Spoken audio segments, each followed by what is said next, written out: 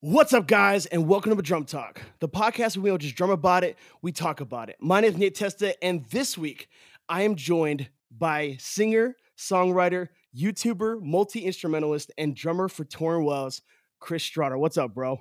What's up, bro? I wasn't ready for all of that in the front end, but I had to kind of think of like all the things that you do and how I've kind of like, okay, what does he gotta like? I just found out recently because of some post that you sing. I was like, dude, this guy's like doing it all.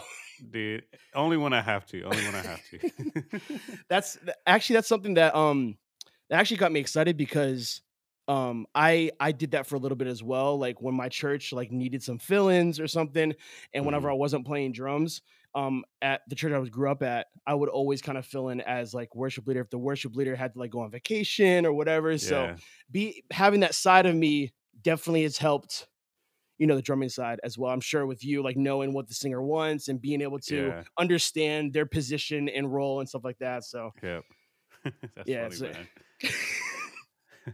and I mean, you do YouTube, you do all this different stuff, so it's like might Yeah, as yeah, well just yeah. throw it all in there. It's not just touring wells. You're doing a bunch of stuff by yourself. So I appreciate it, man. yeah, no Honored to problem. be So I here. mean, so like how's everything going actually? How's Dude, life going? How's tour?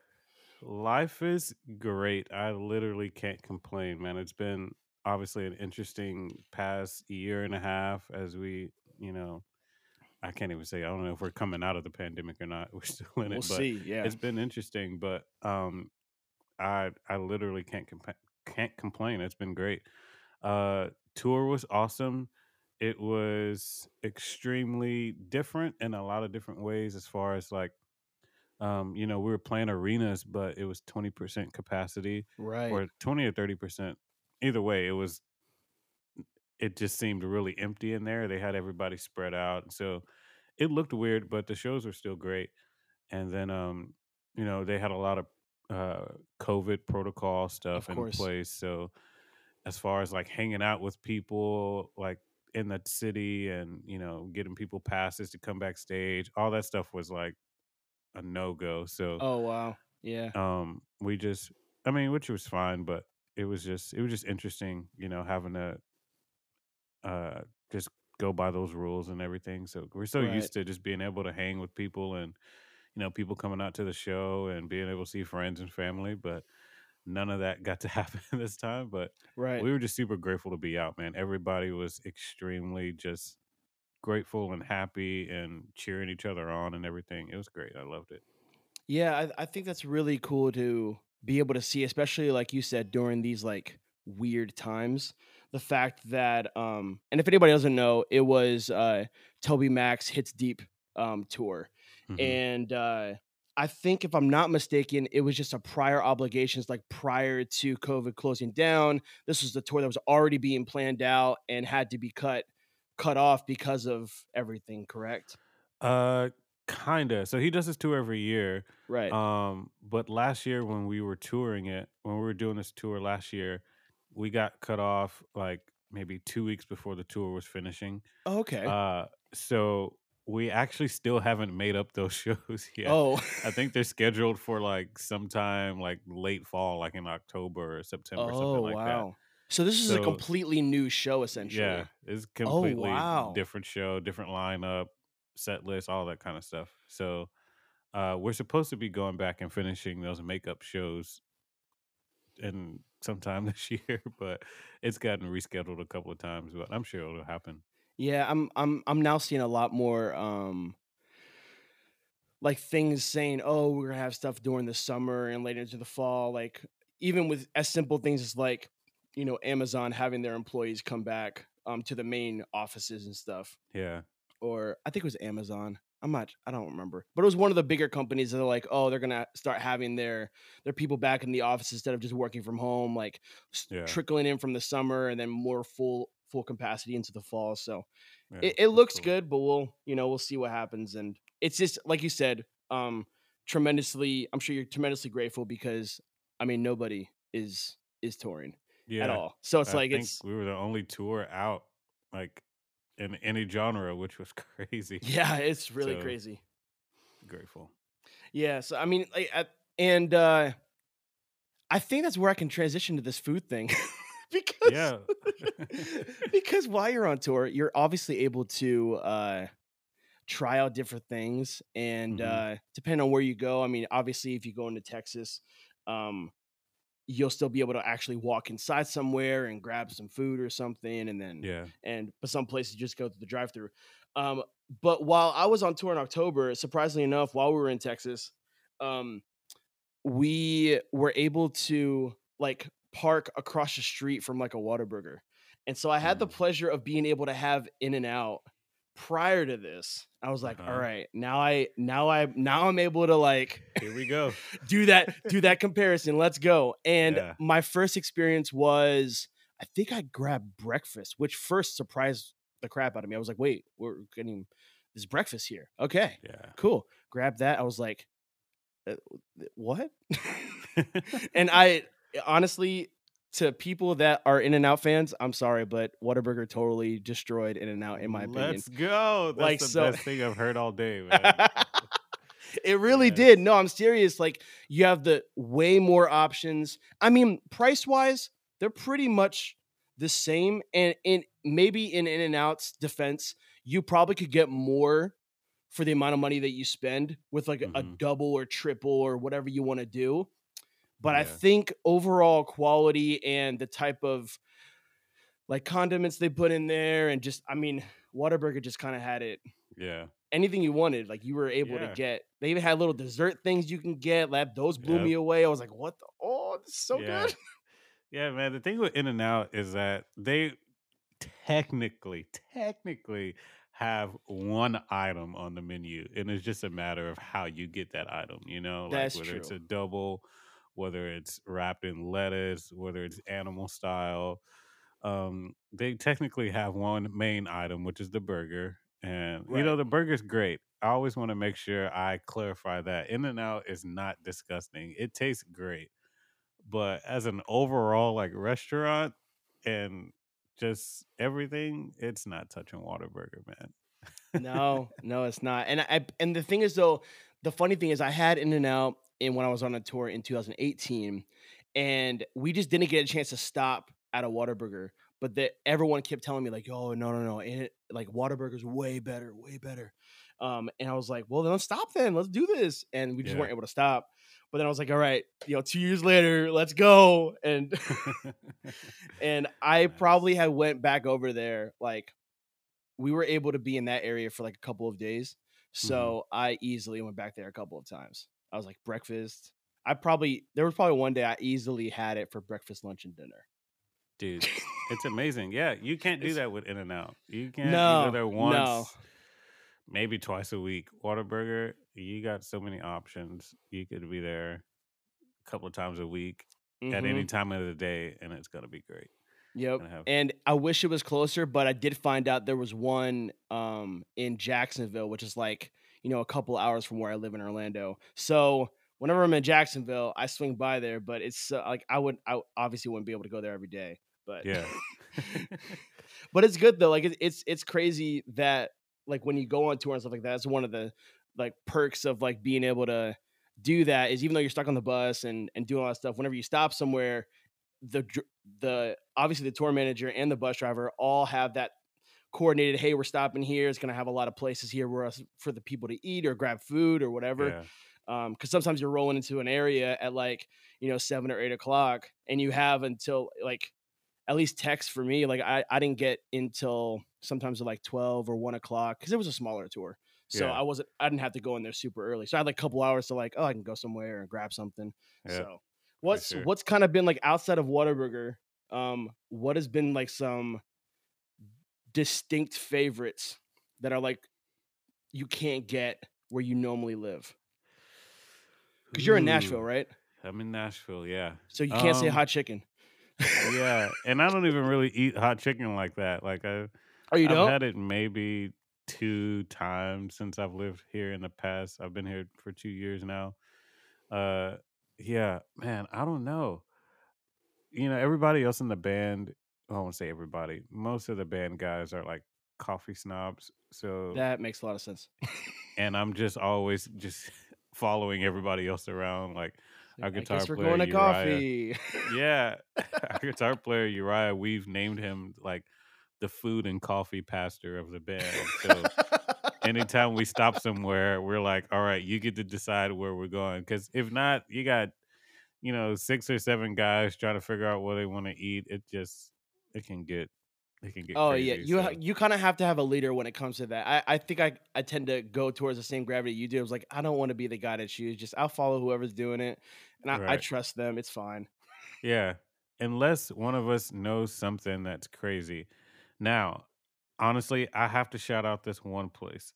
I have to look up exactly where it is because I want everybody to know about this place. We were in Dover, Delaware.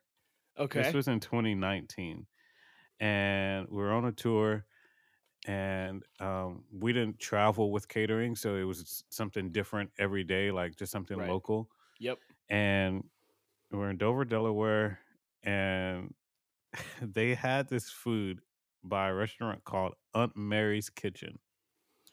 Mm, Now, I don't know if you're like into soul food like that or like Thanksgiving food, but this 100%.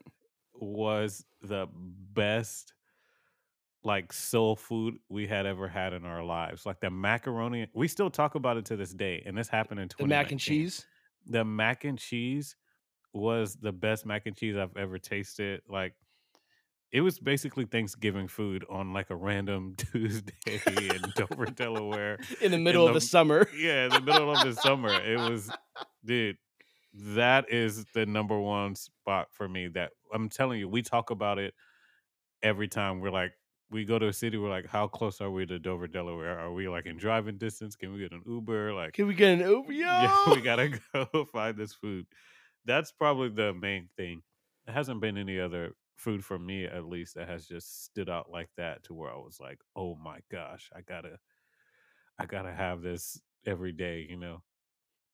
Dude, yeah. I definitely have a couple of those places, but bro, like the, I think there was this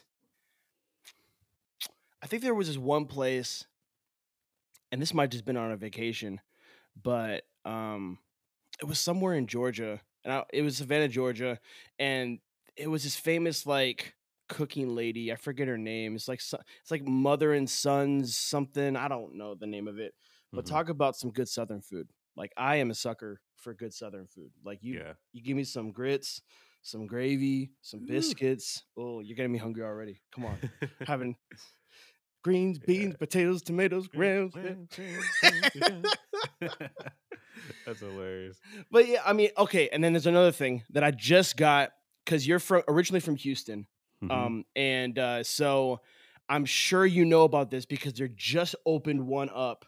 Um, and this is like really random because like I normally don't talk about like gas stations and food, but like I just went there. I'm like, bro, he's from Houston. I gotta talk about this. You ever heard of Bucky's? Dude, have I ever heard of Oh, Bucky's? here we Come go. on, bro. So they just opened one up in Daytona Beach, and me and my wife were in Daytona Beach a couple days ago, and we're passing by. We're driving to like the beach. We're like chilling at the beach, Hmm. and when it took us a different way, we're like down one of the highways, and I see the sign. I'm like, babe, there's a Bucky's. There's a Bucky's here, and I just found out about Bucky's on tour in October because one of the dudes is from Texas. We were in Texas, and he's like, guys, we gotta go to Bucky's. I'm like, what's Bucky's? What are you talking about? Yeah. And we roll into this gas station. That's the biggest gas station I've ever seen in my entire life. Yep. And I even forgot what type of food I got. There's so many options, so many crazy. They were doing. I bought like. How do you go to a gas station and buy bath bomb for your wife? Like, Yeah. like who even thinks about that? They have like a gift shop. Like, bro, Yeah. it's another level. Bucky's is next level. I've probably been there, I don't know, a ton of times, and I've probably only got gas there like maybe twice.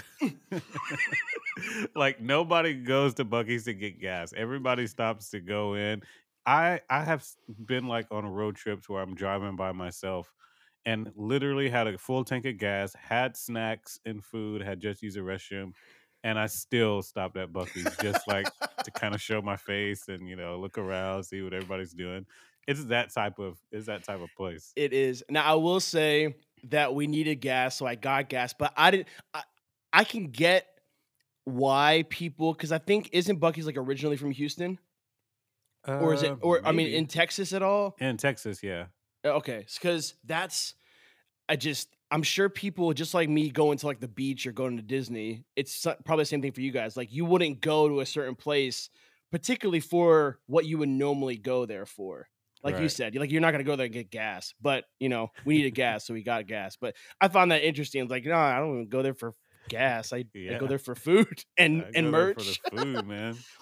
The food is good. I had a what I have? I had like a chicken wrap, and I was like, bro, this is really Yeah, good. They just have it's so many good. options. Like I get ready, Wawa, because Bucky's is coming for you, 100. Yes, percent love Bucky's.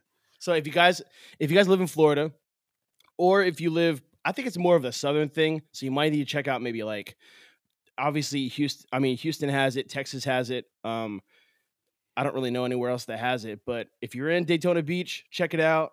I'm just giving them a plug because that place Yes. was.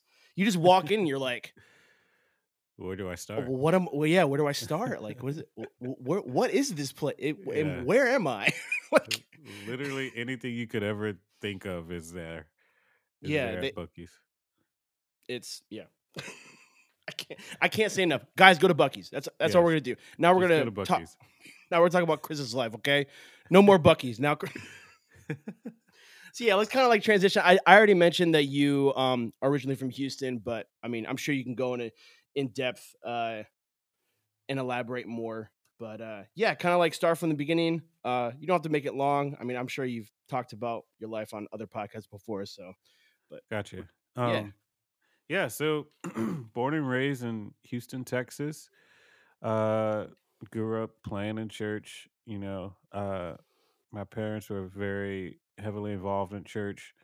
Uh so I was there all the time, you know, and got to just be around church musicians. Like I owe a lot to the guys that were the church band at my church growing up.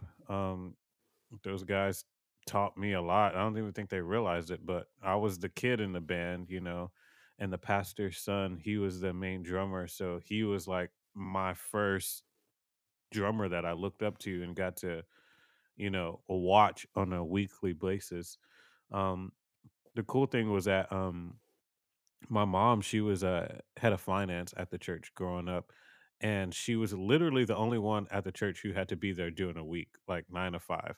And so during the summer, I would go up to the church with her and be there all day, just playing on the instruments and stuff while she was up in her office working on stuff. So I would literally be on drums for a few hours and move to like the keyboard station. And after I got tired of that, go to the organ. Didn't know what I was doing there, but just played around a little bit.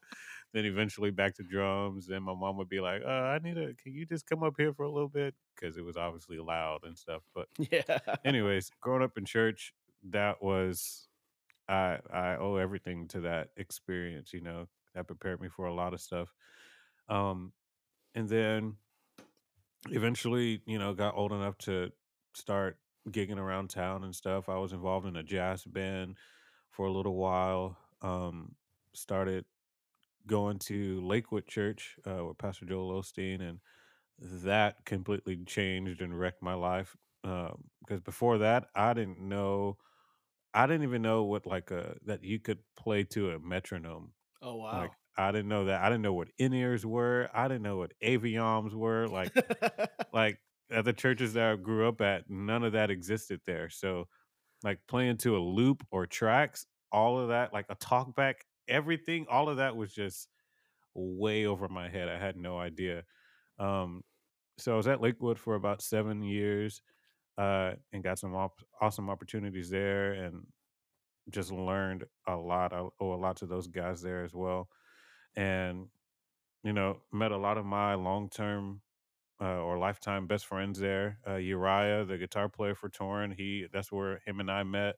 Oh, that's cool. Um, yeah, so then from there, you know, transitioned out of there and then started going to my home church in Houston is called Grace Church, and uh, that church has a history for having a lot of dope musicians and singers come through the church. Uh, People like Israel Houghton and New Breed. A Oh lot of wow. New Breed went there. Aaron Lindsay was a music director there for a little bit. Cora Dunham, who's played with Prince and Beyonce, she used to be there. Wow. Uh, and Josh Dunham used to be. It just a ton of people. So that was a Marvin McQuitty used to play Oh drums wow. there, and he ran sound there. Um, so it was a wild place to be, and that's kind of where I first met Torn. When Torn was in his band, he used to be in a band called Royal Taylor, and my youth pastor at the time was friends with Torn, so he would bring in Royal Taylor for our youth conferences, and every once in a while for like a big youth service. And at the time, I was the youth worship leader, so my youth pastor was like, "Hey, you need to make sure these guys are good with everything that they need."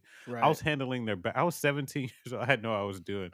I was handling like their back line. I was emailing their manager and stuff. Oh I didn't know wow. what I was doing, but so I had to like work closely with them, obviously not knowing that years from then, like I would be working with Torn on a different level. Right. Um, so yeah, that's kind of leads me to where we are now, which I'm sure you'll want to ask about that. But um, yeah, that's just kind of been my life. I don't know if you wanted more personal stuff. I have two siblings, two Oh, parents. Uh, never had a dog. Actually, we did have a never dog, had a time.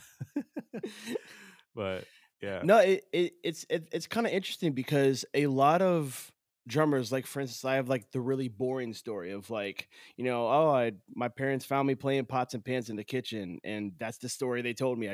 Nothing like that. And yeah, so to know that, like, okay, so maybe we can go into that then. Like, when did you know that like music was something you wanted to do? man. I think really, really early on, growing up at church, like I I always my eyes were always glued to the drummer. Like no matter if what church we were at or when we went to go visit different churches and stuff like that, my eyes were always glued on the drummer, and I was like, I want to play drums. I want to play drums. Hmm. And my dad is musically inclined. He did music all through middle school and college, middle school through college, and he went to a performing arts high school and stuff like that. So he was able to recognize that gift inside of me, and him and my mom both did an excellent job, I feel like, at nurturing that gift. Right. um I owe my dad a lot. He's responsible for, like, I feel like my library of music. I guess I don't know how to word that better, but No, that's great. Yeah. Yeah, your yeah. library kind of in your head, and like Yeah. he became your Spotify playlist. Yes, yes. Yeah, before Spotify even existed.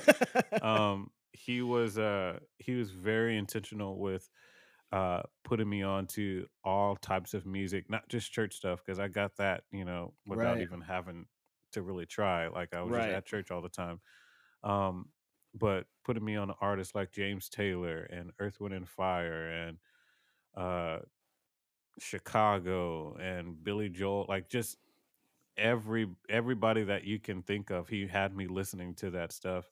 And it wasn't just like, hey, you should check out this artist, I think you might like him. No, it was like wake up on Saturday morning, he'd already have like a tape in the tape deck next to my drum set and be like, all right, I want you to play along to this album, top to wow, bottom, and try to pick up on as much of it as you can. And that's like what my Saturdays look like, or not just Saturdays, but a lot of my days, especially during the summer, that's what it looked like. And he was very intentional with like making sure that I listened to all of the music rather than just the drums. Sometimes he would just have me sit and listen and be like, I want you to listen to the Sopranos on this song.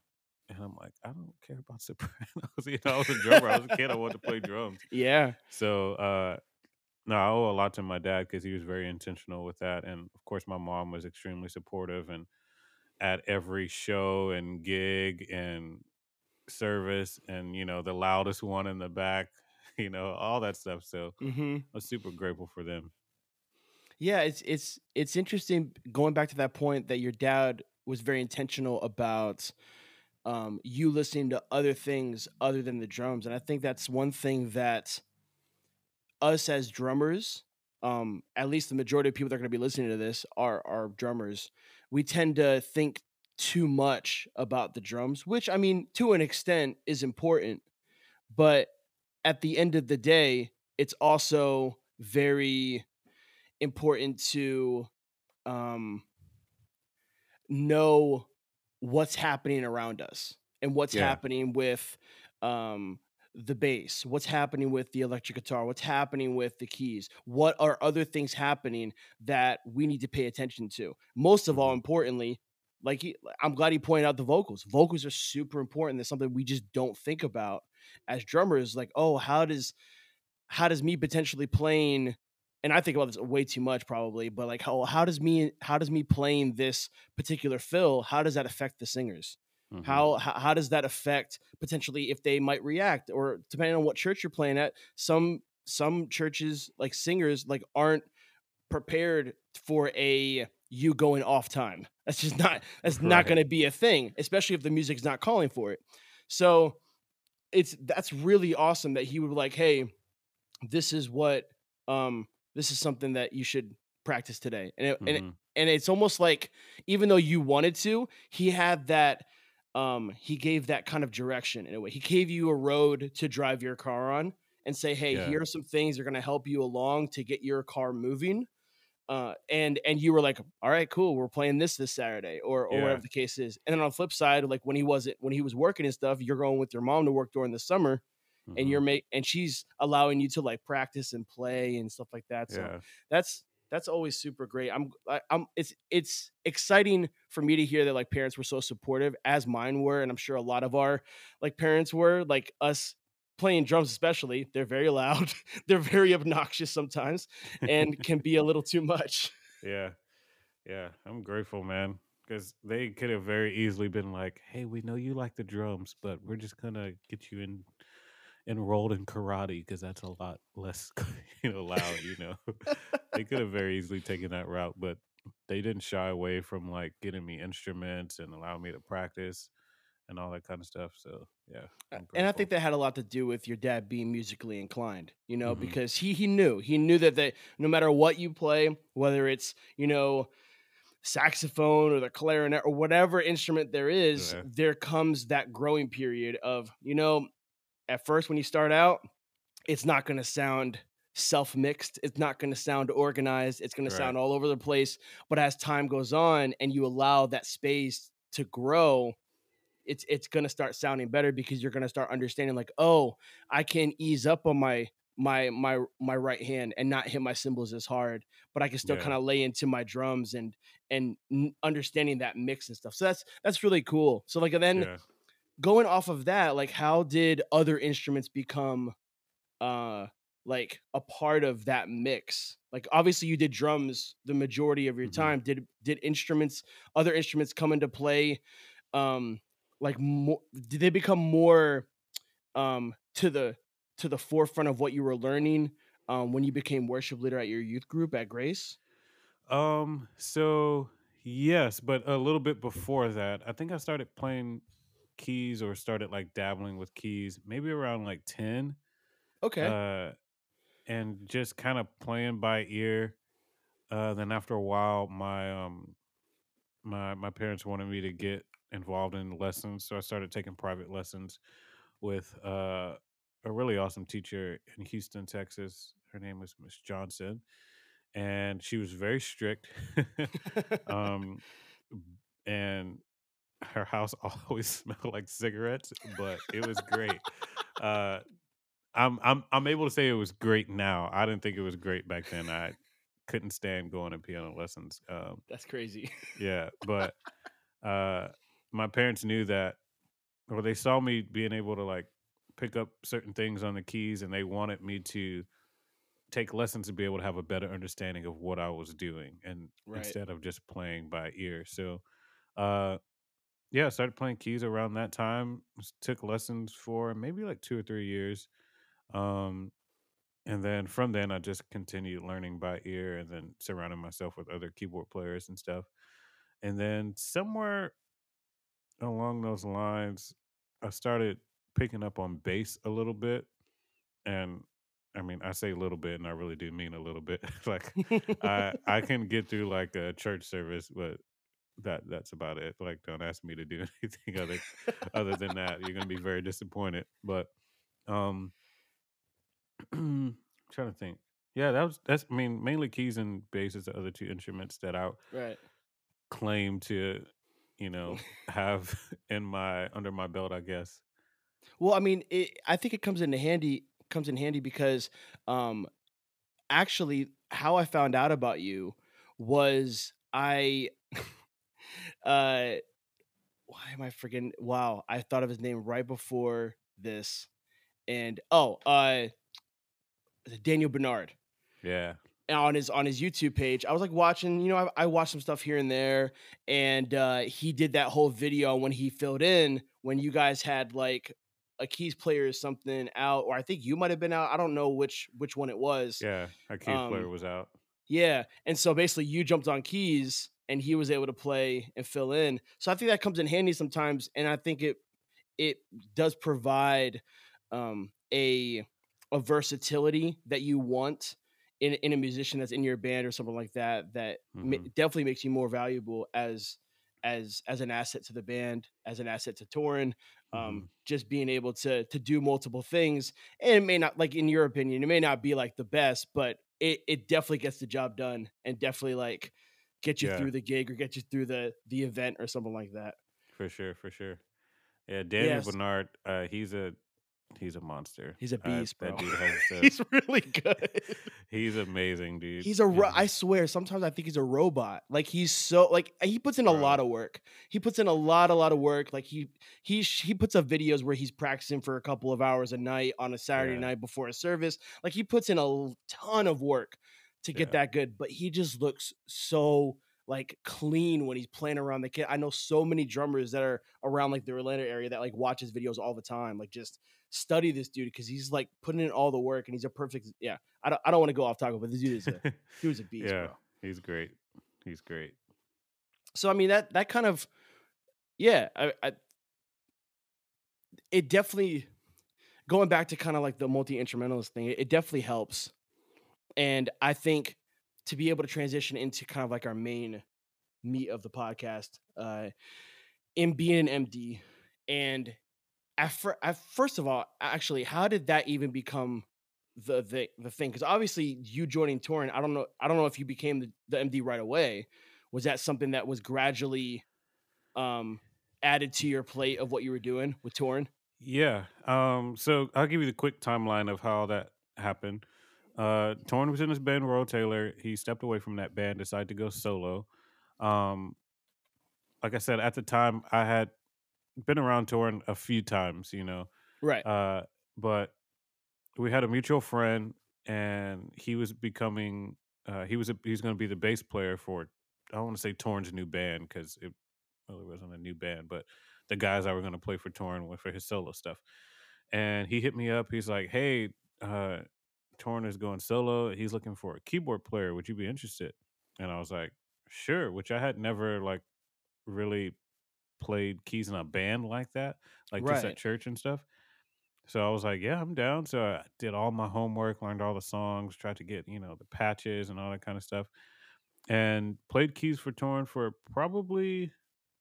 probably a year. Um, and actually, Daniel Bernard was on drums at the time. Oh wow, that's cool. Yeah. So then things started shifting a little bit. Daniel, obviously he's a youth pastor at his church. He Hmm. is involved in literally everything. So he Yeah. wasn't able to commit to like touring and stuff like that. So I moved to drums, and then there was a while where it was just Torn and I. Like I was playing drums, there was tracks, and then it was him. Like there wasn't Oh really wow. any other band. Uh, every once in a while we'd have like some other guys play, but um, it was during that time uh, that Yeah, I think became MD after the first tour.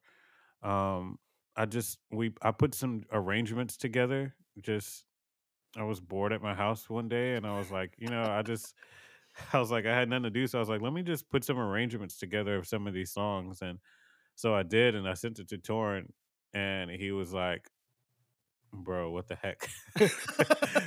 He was like, and then from there, eventually, he was like, "Okay, I want to make you the music director, all that kind of stuff." Which was interesting because it really wasn't a full band yet. It was just like Right. just me and It's him. just like you're like basically over yourself. Yeah, Like I'm just if you had to make talk, but you'd be like, all right, yeah, Chris. just talking to myself. So that was interesting, but then eventually we got a full band and stuff. And so yeah, now we have a full squad, and it's super dope, and everybody in the band is incredible. Shout out to Absolutely. those guys, the White Belts, as our band name is the White Belts.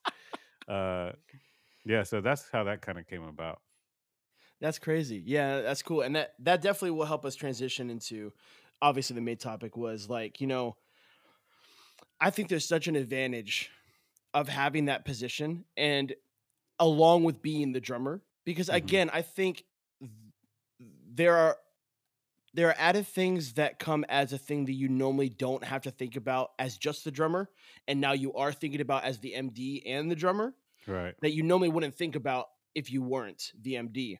And so I think coming at it with that perspective, I think being able to and guys, the kind of main thing is like five things that the MD of or if we were to split Chris in half and the MD side has taught the drummer side of him. And I think it's Right. going to be I'm really pumped about what kind of points he has because I think for a lot of us to we may not ever be the MD in our church band that we're at or the band that we're in or anything like that, but I hope that some of these tips can help you maybe possibly think like an MD so that whenever your MD at your church, if you do have one, is talking about stuff, is doing stuff, you can more relate and understand why he's asking you to do something or why they're having a certain transition into this or why sometimes even cueing a particular fill like hey we're doing this here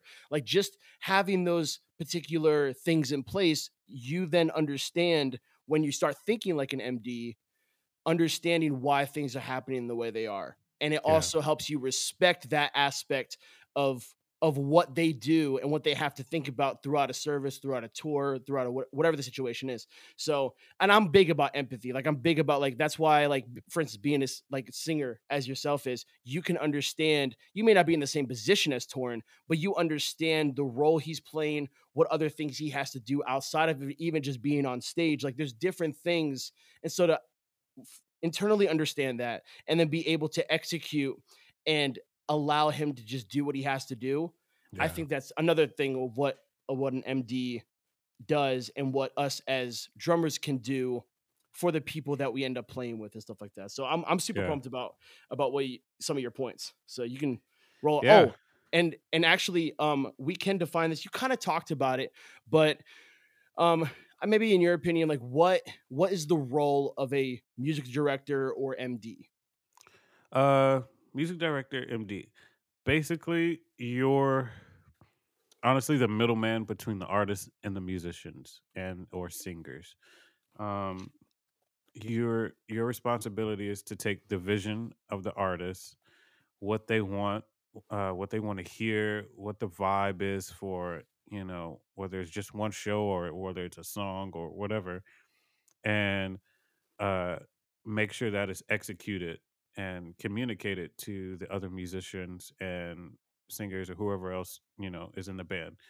Um, a lot of times, simple things, obviously calling out certain things within a song, like whether it's calling certain sections, whether it's calling numbers here and there or chords, or calling dynamics, um, and you're the one who I'm trying to figure out a good analogy.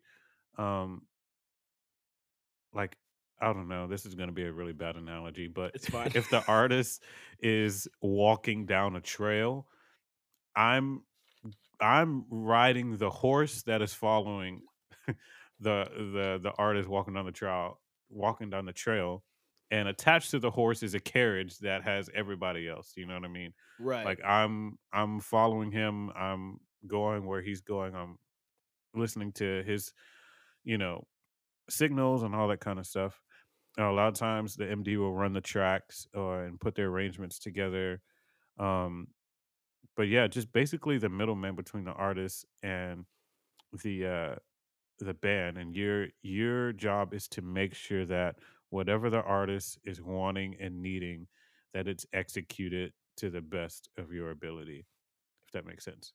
No, yeah, that makes perfect sense. I think that analogy was perfect because thinking about it, when you're on like a carriage or on like a wagon or something, whenever you're the person in the wagon, you can only really, unless it gives you the availability to stand up and look past the person driving, you kind of have to like look around the person, but you never have a Hmm. clear sight in front of you. But the person driving has that clear sight. And that's a perfect example. If Torrance basically making his own trail, you have the same vision that he does and you're Right. able to see everything that he's seeing, but you're not seeing it through your eyes. You're seeing it through what he's trying to create through the show or through the song or whatever the case is. So that Yeah. totally makes a lot of sense.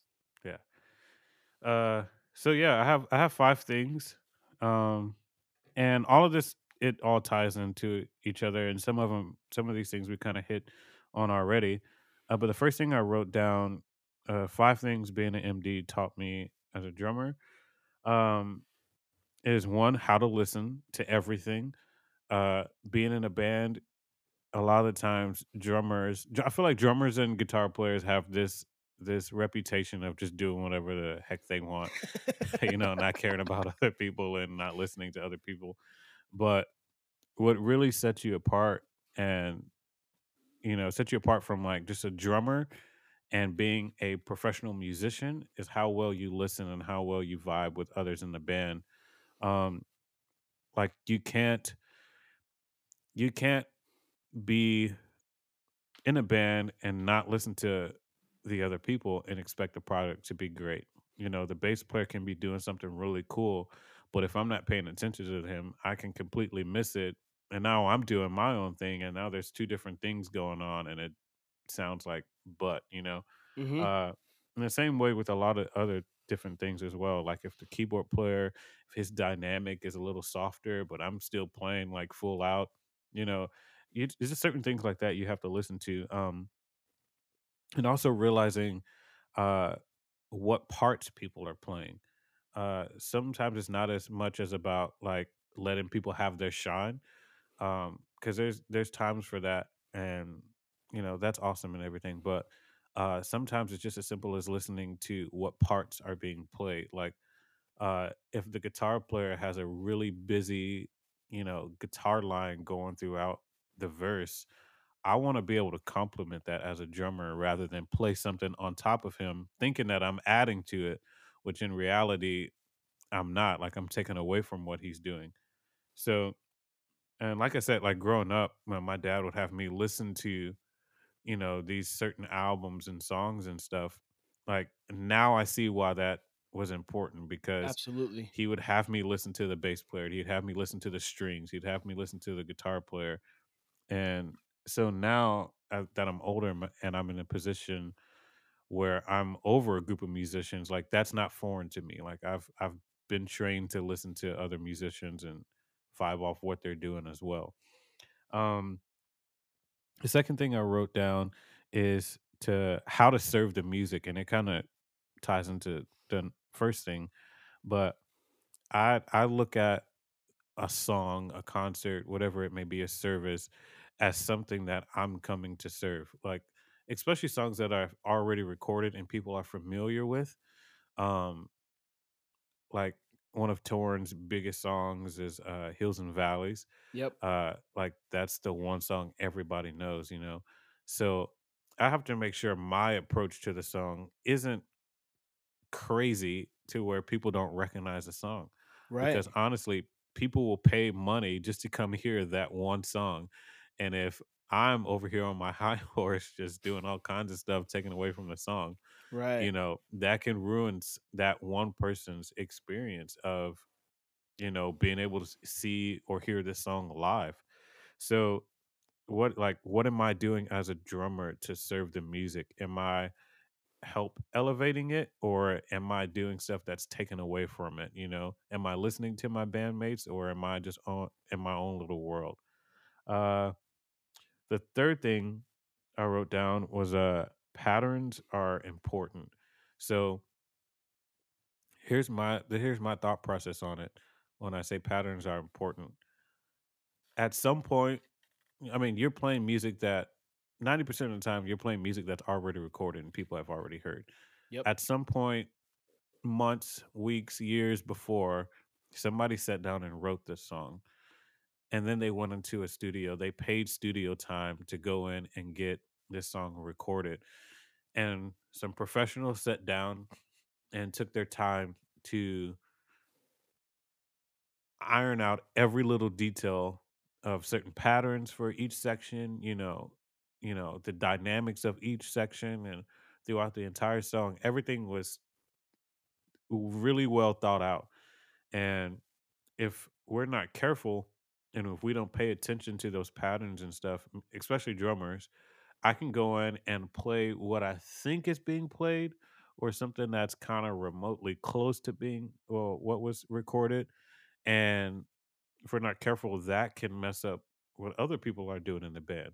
Like if the bass player, if he went home and learned the song exactly the way it's recorded and he's locking in with the kick drum, and then I come to rehearsal and I'm playing my own pattern, now the bass player's thrown off, Yeah. like he's like, okay, that's not what this dude is doing. And now there's a disconnect. It sounds like the bass and drummer don't know what they're doing, the bassist and the drummer doesn't know what they're doing. So patterns are important. They recorded that way for a reason. Like they they were very intentional with everything they did when they were recording those things. So making sure you're learning the music is is extremely important. Um because when you sit in the seat as a music director, you're another one of your responsibilities is to know everybody else's parts. Yep. So if I know I heard the guitar player on the record doing, I don't know, like a certain pattern in the verse, and then we get to rehearsal and I don't hear that, I'm gonna ask like, hey, can you do that pattern? And if he's like, well, you were doing this pattern and it didn't coincide with each other, so I switched to something else. Now, now it just messes up everything. You know what I mean? Like, so Right. learning patterns and rhythms and dynamics are extremely important because they were done like that for a reason. Uh, Did so I A quick question on that. So mhm. whenever you kind of get down the line of saying the band being together for a while, and maybe in the right context, the guitarist, for instance, will come up to you and be like, "Hey, I was thinking about something different for this song." And if you're obviously doing rehearsals and you have the time to maybe go over it and see if it works, or do you have guys potentially try something out during a practice and you're like, "Ah, it's not going to work." Um, I think both of those situations have happened. Most of the time, thankfully, because the guys that I work with are like professionals and not only professionals, but they respect everybody respects each other in the positions that we're in. Right. So instead of somebody just doing something because they felt like it, they'll ask like, "Hey, are you cool with me doing this instead?" And most of the time, the answer is yes. But I like to hear it in context. Like, Of "Oh, let me course. hear what you're playing. Let's all play the verse or whatever. Let me hear how that sounds." And a lot of the times, when we're working out patterns and stuff like that, uh, you know, the deciding factor is if it's taken away from the music or if it's elevating it, you Mm. know? Now, if it's a guitar line, if it's like the main guitar line of the song that Oh, everybody knows and yeah. everybody's waiting to hear, no, we're not touching it. We're No, leaving it not at exactly all. No, what I it is, totally get that. Yeah. you know? But um the other thing that can be interesting sometimes is, you know, when people go into a studio, they'll record like 5 or 6 different guitar parts that could be going on all at the same time. Exactly. And obviously, we don't have 5 or 6 guitar players to be playing on those lines, so we have to decide what we're going to leave in the tracks and what our guitar player is going to play live. So Right. sometimes we'll sit and listen to which one sounds better him playing live, like which one serves the music better. Like, and then if he wants to, switch it up a little bit here and there, then that's fine. Or a lot of times we'll have him double what the bass guitar is doing, Oh, just interesting. to give it like an extra cool added effect or whatever. Right. Um, so yeah, the guys are super good with that as far as like they'll learn their parts, but then that's what rehearsals are for. When we come together, it's like, okay, let's hear how it all sounds together. All right, hey, I know that the guitar player was playing power chords on the record, but we can leave that in the track. Let's figure out something else for you to play because it feels like it's missing something here. We Right. yeah, it's so we have a lot of those situations and it always works out, so it's pretty cool. Yeah, I think it definitely comes into play in the sense that like getting to know who the people that you work with and stuff, and it's Mhm. just easier after you guys have that chemistry together. Um, Everyone's gonna be able to say like, "Oh, I was thinking about this. Like, let's see if we can do it." Um, but yeah, is so. Also, I think another thing I was thinking about was, um, is is a lot of the creativeness in a sense given some freedom in, like, for instance, like the intros you guys do into a particular concert, like how those are orchestrated, or do you orchestrate those and kind of just let the guys know what's going on, or is it kind of like a combined kind of team effort when it Uh-uh. comes to that? Yeah. So normally what happens is that I'll ask Torn like, "Hey, what are you thinking, you know, for this, like for this intro?" And Right. he'll say, "Man," well, he'll send me a voice memo of like if he has an idea already, uh, whether it's him like singing through it or him just talking through it, like, "Hey, I want something that's like really somber at first, and then Right. builds, and then it gets to whatever." Um, so then I'll take that and I'll sit down with it and create like pretty much a rough demo of it, and then send it back to him. Then he'll give me his feedback, like, "Hey, I like that. Let's make it a little bit shorter, or let's whatever it may be." Yeah. Uh, and then from there, when we go to band rehearsals, well, I'll send it to the band, prior to rehearsals. And when we go to band rehearsals, we'll play through it a few times, and then uh, there's free creativity, like as far as like suggesting certain things here and there, Right. um, like seeing what works better. Like, hey, what if we did this chord instead of that one? Or hey, I feel like it needs a guitar line right here, or hey, why don't you play synth bass instead of your regular bass, and then come in on a regular bass when we get to this Mm, section. So there's a lot of creativity, and the guys uh, have a lot of uh, I mean, they're free to speak into that stuff, and right. um, Because it's not set like a song like Hills and Valleys. It's not something that's set. It has right, some room to be able to be molded and kind of shaped into the idea that originally came from Torin, but then yeah, is able to be created by everyone in the band. yeah. And then the cool thing is that like we'll do that whole process and get something locked in rehearsal, send it to Tor, and he'll like it. And then for tour, for the most part, we try to stay as consistent as possible as far as like what we're doing, from rehearsals to the road, because Torn just really likes consistency. Right. Um, but every once in a while, he'll tell us like, "Hey guys, y'all, feel free to do something different tonight or whatever." And so Oh, one okay. of us will do something, and then it'll just become a part of the arrangement now. Like there's Oh, like like he a likes it so song, much and he's like, yeah, keep that in there. yeah, it's like, and it's all about us listening to each other. Like if Andrew, our bass player, goes and does something like super cool on the bass, instead of me like trying to feel through it, I'll just do a cymbal swell, just kind of highlight what he's doing. And everybody knows, like, okay, that's Andrew's spot right there. Like Andrew Right. takes that, or Uriah takes this spot, or hey, Chris is gonna do this fill right here. Um, so yeah, everybody has free range to speak into it, and then most of the times by the end of the tour, the arrangement has even more sauce on it because we just start playing out a little bit more. But nothing too crazy. That's great. Um, I have those other 2 points. Yeah, let's roll into it. Which the fifth one was consistency is key. Yeah. You know, make sure you're playing the same thing every night, or if you're on a tour, every single time. For touring, he likes that. Like he's not trying to restrict us, but sometimes if we do something like out of the box, like randomly, it can throw him off. So he Hmm. likes for us to be consistent. Um, and not just for the sake of like him not being thrown off, but everybody knows what's happening at all times. Like nobody's ever about to guess like, "Ooh, I wonder if Chris is going to throw a fill in the middle of this verse 2." Like no, like everybody knows this is what happens here, this is what happens there.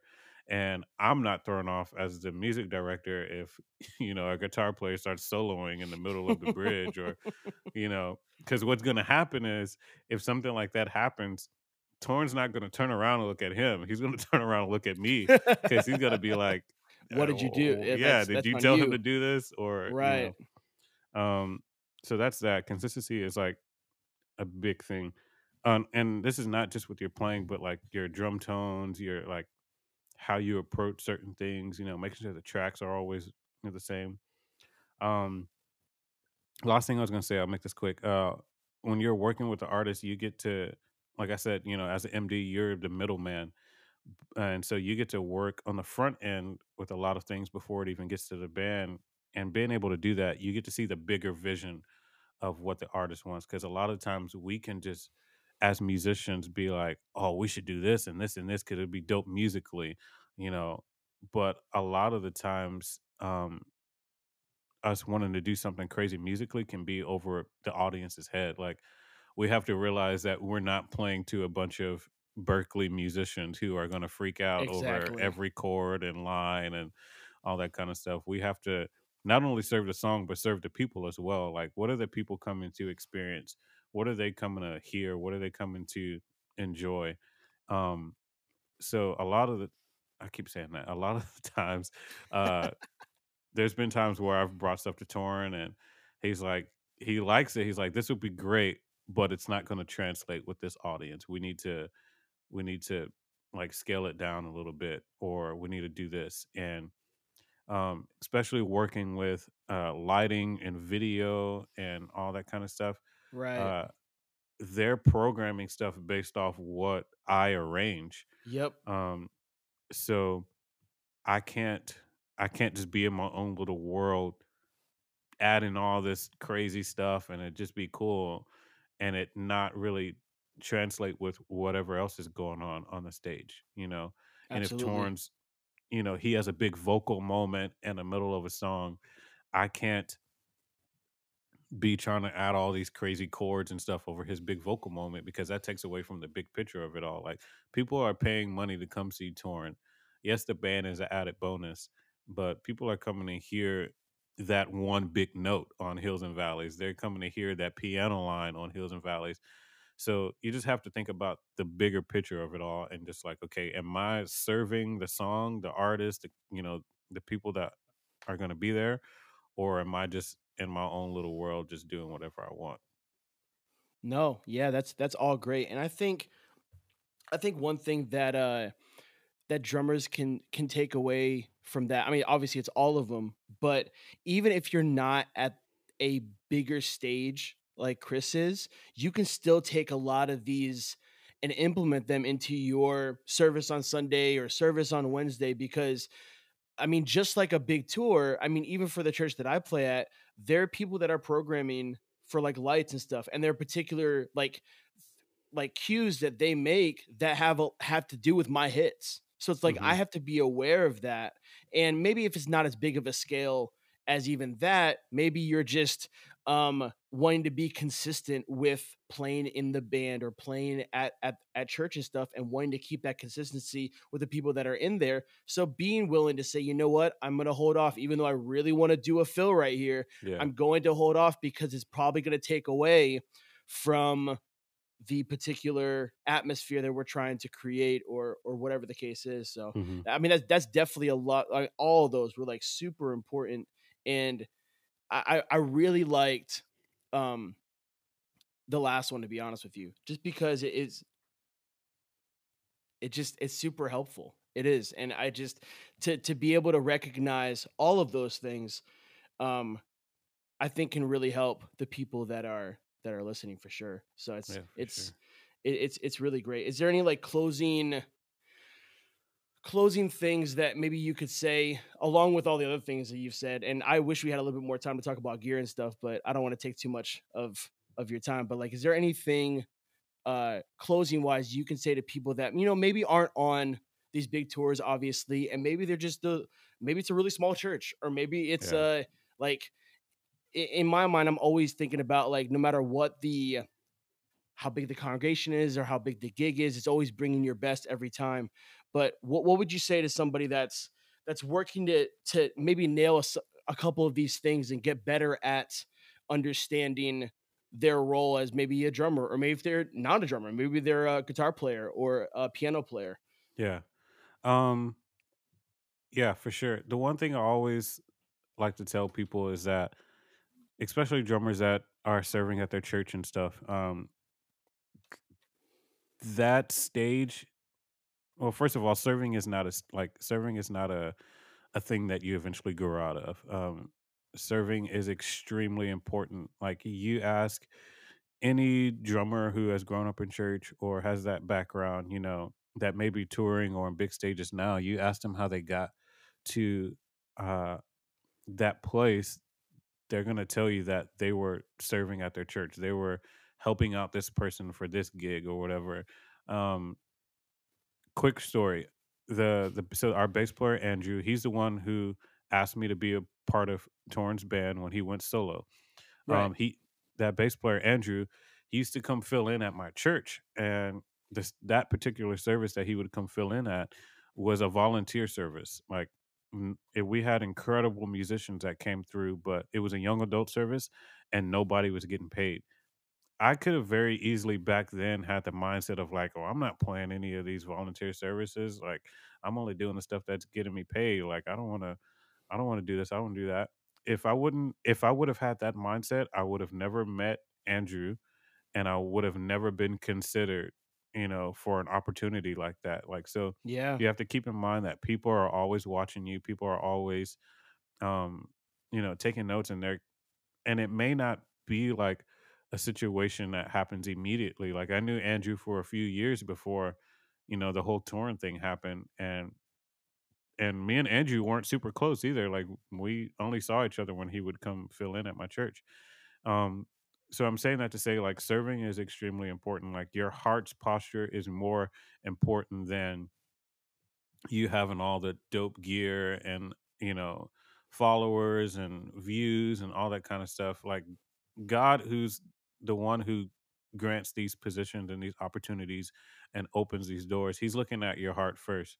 So making sure you have that in line. And then also, something my pastors in Houston have always taught is that life moves at the speed of relationships.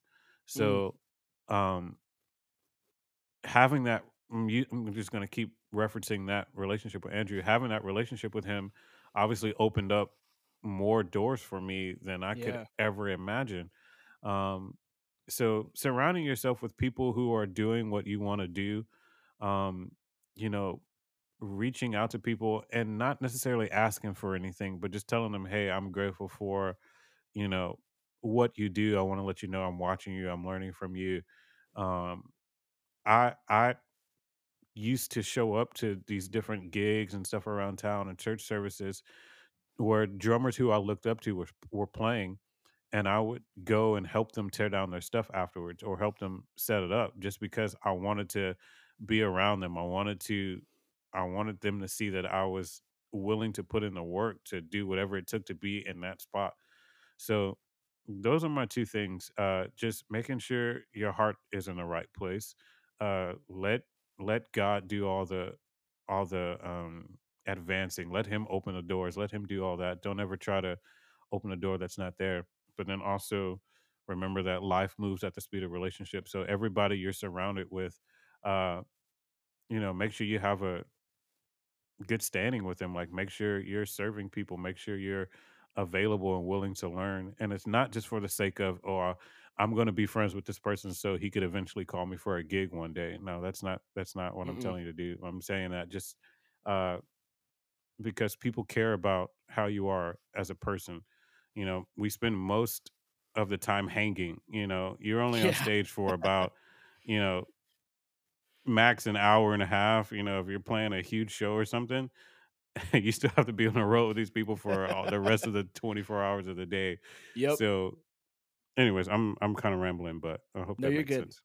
No, all of that makes perfect sense, and it actually it goes back to your very first story, and I actually had heard you said that story before. I think you did like an interview, um, at Grace where the pastor was talking about like your story and stuff like that. And you had mentioned just like, serving as the worship leader in your youth group and just kind of going all in, even though you Hmm. had no idea who this dude was. And Yeah. you were just really just being there to serve and being there to, hey, how do I keep how can I help? How can I be the best kind of host that Hmm. you can whenever they come in and do like the youth conferences and stuff. So I think that along with, and the bassist definitely helped getting, because I'm sure like I mean Torin ended up recognizing you if he hadn't already known or if he hadn't Yeah. already put out your name already.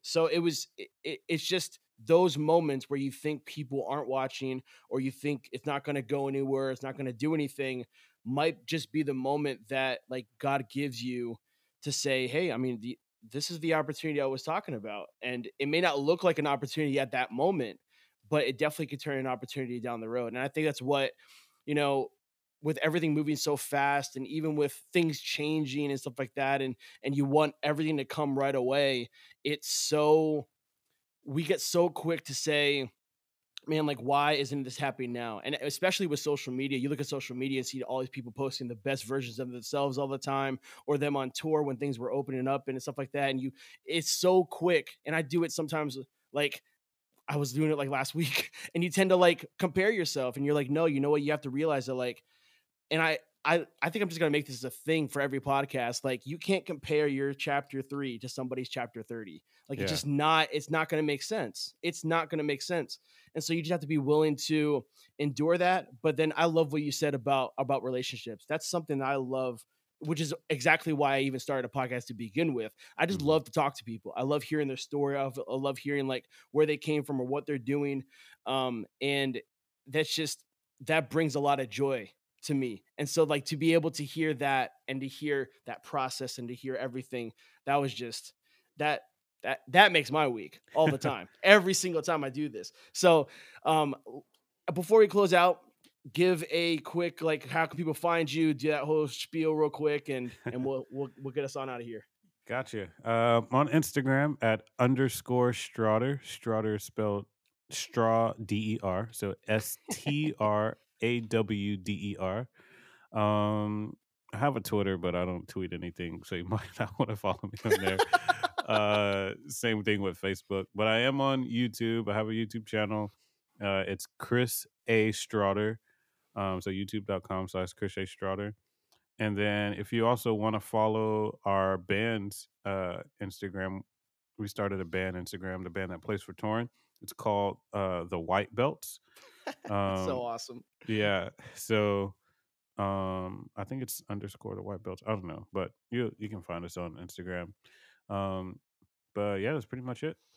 Cool. Dude, Chris, thank you so much for coming on the podcast and chatting. And I really think a lot of these tips are going to be helpful to drummers that, I mean, doesn't matter where in their journey they're on. And so, I mean, obviously on this podcast, this is why we don't just drum about it, we talk about it. Hey guys, we'll see you in a couple weeks.